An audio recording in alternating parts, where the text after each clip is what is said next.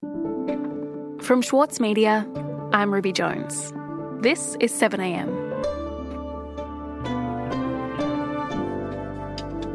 While international borders remain closed and thousands of Australians are still stranded overseas, 1,200 tennis players, officials and support staff have flown into Melbourne to take part in the Australian Open.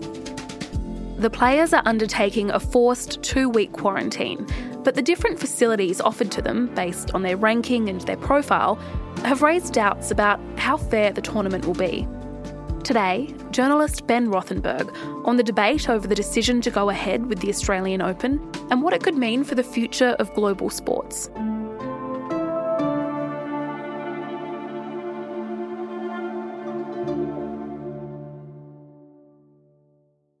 Ben, the pandemic has transformed the world of professional sports, including tennis. So let's talk about the impact of the spread of the virus over the last year in terms of the big tournaments. How have players had to adapt? Just like almost everything else in the world, the tennis tours have been dramatically, profoundly impacted by the pandemic, starting in early March when the big tournament in Indian Wells, California, was canceled just the night before it was set to begin. A major California tennis tournament is just the latest to cancel due to coronavirus concerns. Tennis, and we are here in front of the Indian Wells Tennis Garden where the BNP Paribas Open is supposed to be held.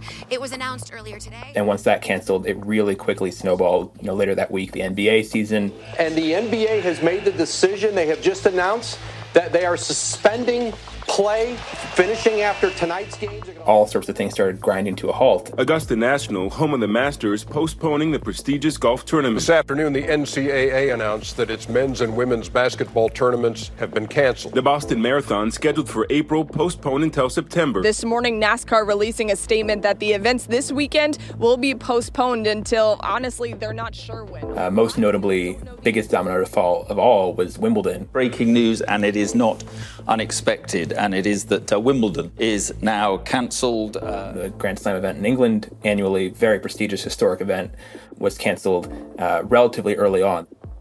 And there was one infamous aborted attempt by tennis players to try to sort of start their own tour in defiance of maybe the pandemic realities. Grigor Dimitrov, Borna Coric, and Viktor Troicki, who have all tested positive after playing Djokovic's Adria Tour. The Adria Tour, which was an event in the Balkans in several different cities there, started by Novak Djokovic, the top-ranked player, started holding events that had no social distancing protocols whatsoever to speak of. The tournament in Serbia and Croatia was organised by Djokovic's brother, George, who promised it would be a safe event. And that quickly turned into a super spreader event that gained infamy in the world as sort of being irresponsible behaviour. And now the world number one has become the fourth player at the tournament to contract COVID-19. The tours really didn't get back underway meaningfully until August of last year, ramping up for the US Open, which wound up being held but completely closed to the public, no fans, in sort of a bubble environment, because there still was a decent amount of COVID, even if not at its peak, in New York, in the United States. And a lot of players opted out of this tournament. Rafael Nadal, Ashley Barty, who is the current world number one player, and Simona Halep, the current number two player. So it's just been very different. Everything kind of has an asterisk attached, to use the sort of sports stats debate about this. It hasn't felt totally back to normal yet, and I'm not sure exactly when that'll happen. Maybe it's Australian Open represents that, but it's been very different for sure. And so the Australian Open, it's really the first serious attempt to restart international tennis. And throughout the year, it wasn't really clear, as you say, whether it would take place, given the lockdown that we had here in Melbourne and the international border closures. But it is scheduled to kick off in a couple of weeks. So can you tell me how significant the Australian Open is for showing how professional sports can operate? Yeah, it's a very significant attempt and a very significant model, because I think in New York, the bubble was trying to keep the tennis players safe from the outside world, right? It was sealing off the outside so the players wouldn't get infected from outside contaminants. Whereas here, it's kind of completely flipped. The players are the ones who are being put through this essentially purifying system of the quarantine for 14 days so they don't infect the public, because Australia's COVID numbers are so much better than pretty much anywhere else in the world, certainly where the other Grand Slam events are in the US and in France and in the UK. So this is a big deal that the Australian Open is trying this much more time-intensive model of having the players get here 2 weeks early, demanding this. But then, once that all finishes, it should be able to be a pretty business as normal type tournament. There will be fans in attendance, maybe not as many as before, but still, thousands and thousands of fans at each session. Players able to move freely about the city and go to restaurants whenever else they might like once they're cleared through the quarantine protocols. So it really is an ambitious undertaking, and it's a lot for a relatively short part of the season. They're only going to be playing tournaments in Melbourne for about 3 weeks, and so it's a lot of work for a relatively short amount of tennis. But the Grand Slams are huge events, and you see by how many top players did make the choice to come to Australia that for vast majority of them, they decided it's worth it. So, Ben, the tennis players who arrived in Australia for the Open, what were they expecting and what was the reality of what they got when they arrived? The tennis players had been led to expect that they would be able to leave their hotel rooms for 5 hours a day for training, for fitness at the Melbourne Park Centre. And then once a few positive tests started popping up on the flights into Australia, the charter flights, which Tennis Australia had arranged for the players. Well, 72 Australian Open players are waking up in quarantine this morning, banned from daily training after another COVID case was found aboard a charter flight. The crackdowns became even harsher on the players. They weren't allowed to leave their room at all for 14 days, stuck in there 24 hours. And I think maybe Tennis Australia also hadn't done enough making them aware of just what those risks were, that really things could go pretty haywire quickly with just a handful of positive tests on a given flight. Looks like you're in prison, huh? It's the same. Spaniard Roberto Bautista Agut directed his anger at the Victorian government. It's a completely disaster because of that, because the control. I think they felt a bit caught off guard and a bit betrayed maybe by this, a lot of them who hadn't necessarily read the materials as thoroughly or just sort of glanced over that part of it. And I think it really hurts them both physically and also just psychologically, knowing that you're not going to be able to maybe train as much as some of your other peers can. If the person in the, who's in the room next to you wasn't on one of these compromised flights, but you were, and then you have to play against him or her in the first round, you're going to feel massively disadvantaged. And so I think a lot of them probably already feel like they're losing even before they take the court. And that's going to be a tough thing for them to overcome. Right. And so can you tell me more about the inequality between players that is arising as a result of this situation? Because it sounds like some players have been able to train when others haven't. And there's a fair bit of disparity in their experiences since they've arrived in Australia. Yeah, so there's a few different sort of itineraries that players would have gotten here. Some of them were set from the beginning. Tennis Australia routed a small handful of the very top players, the biggest stars in the game, to South Australia, to Adelaide, where they were going to have a separate quarantining facility where they had more people allowed, more spacious amenities. They have kitchens and things in their apartments they're staying in or their suites they're staying in. As far as quarantine goes, this is about as good as it gets. Today, world number one Novak Djokovic made the most of a break from his hotel room to train at Memorial Drive. And they're having a much more relaxed, hospitable time of things. All 7 stars here, including Grand Slam champion Serena Williams, can hit the courts daily under police escort, as long as they've cleared. This is just the top players. So on the men's side, it's only Novak Djokovic, Rafael Nadal, Dominic Thiem, and then the practice partners they brought. And on the women's side, it's Naomi Osaka, Serena Williams, and Simona Halep. So it's really seems to be advantaging just the star players. And Craig Tiley, who's the tournament director for the Australian Open, admitted as much, just saying, if you're a star or top player, you sort of have earned preferential treatment, and that's how it's going to be. The majority of players have been really good, and there's some that have been upset, and we get it because they are in a position that they're not used to, having to be in their rooms and in getting ready for a Grand Slam. This is not what they would have expected. Separate states and a whole 700 kilometers between them has made this manifestly a lot more visible in a way that I think a lot of players who are in Melbourne not being able to get outside as regularly, especially the ones who are now in this unexpectedly tough 14-day hard quarantine, I think they feel even more hard done by with the Adelaide situation than they might have otherwise.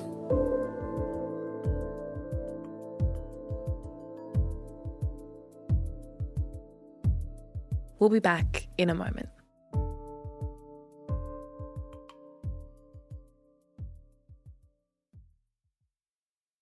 For Sloane Crosley, writing about the loss of a friend may not have provided catharsis, but it did allow for the possibility of a better ending.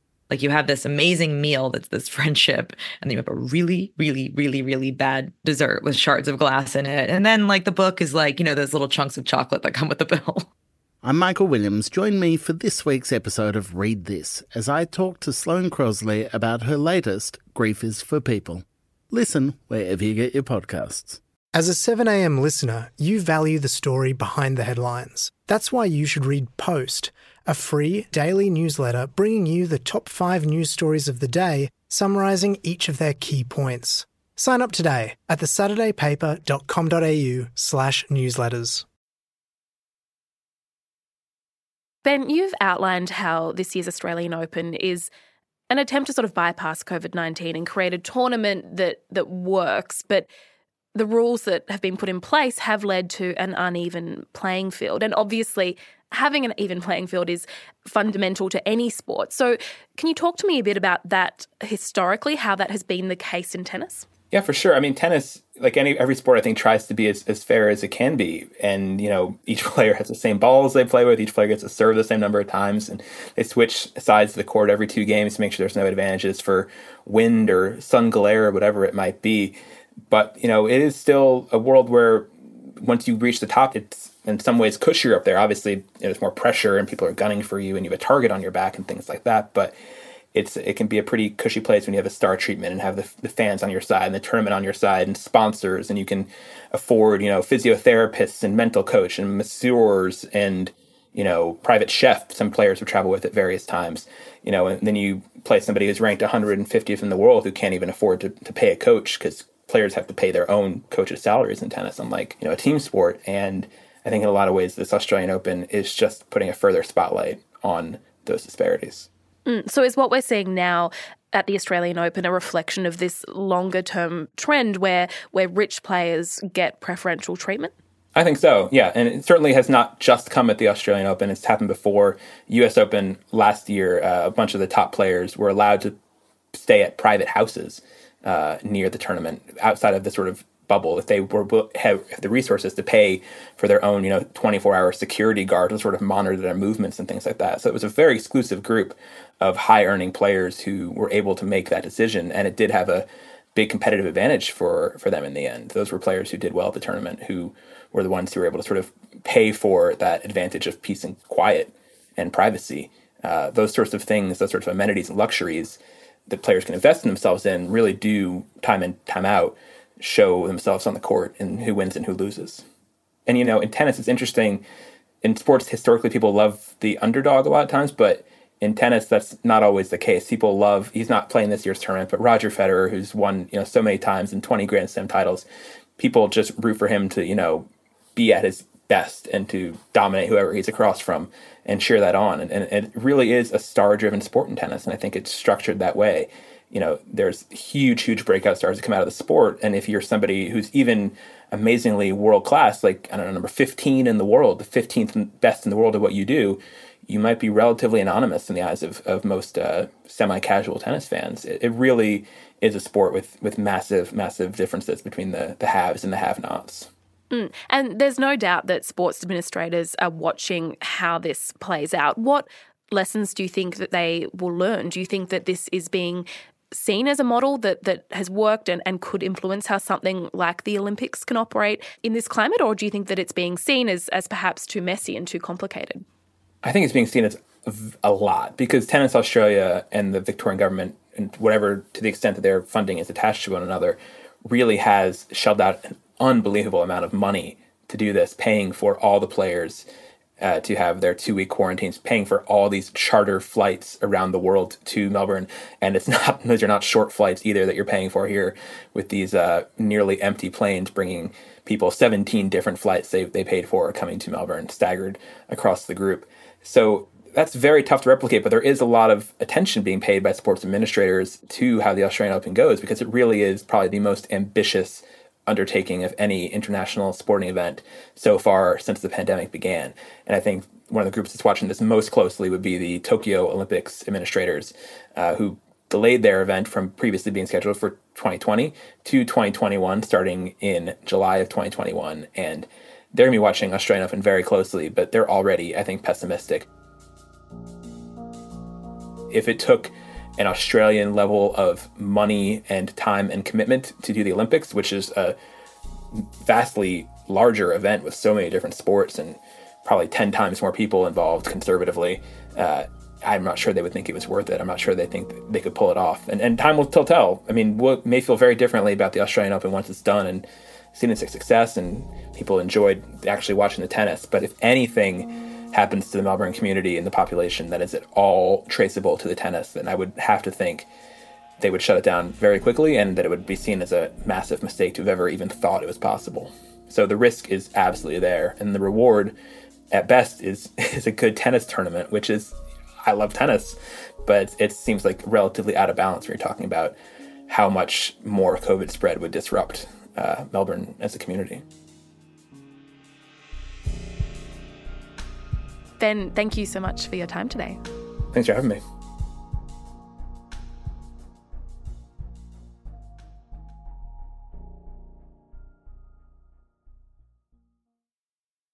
With award-winning news coverage and reviews, The Saturday Paper is essential reading for everybody. For a limited time, subscribe to a year of our quality, independent journalism, and you'll receive The Saturday Paper's stainless steel coffee cup, made in collaboration with Fresco, for free. Subscribe from just $2.10 a week. Simply visit thesaturdaypaper.com.au/offer. The Saturday Paper. No hot takes. Also in the news today, the New South Wales government has announced a major easing of restrictions across the state, with household gatherings increased to a maximum of 30 people. Masks will remain mandatory for public transport and places of worship, while they're recommended in retail settings. And the federal government has been ordered to pay compensation to more than 1,000 asylum seekers after accidentally leaking their personal information. The Australian Information and Privacy Commissioner found that the name, date of birth, citizenship and boat arrival details of asylum seekers was published online in 2014. I'm Ruby Jones. This is 7am. See you tomorrow.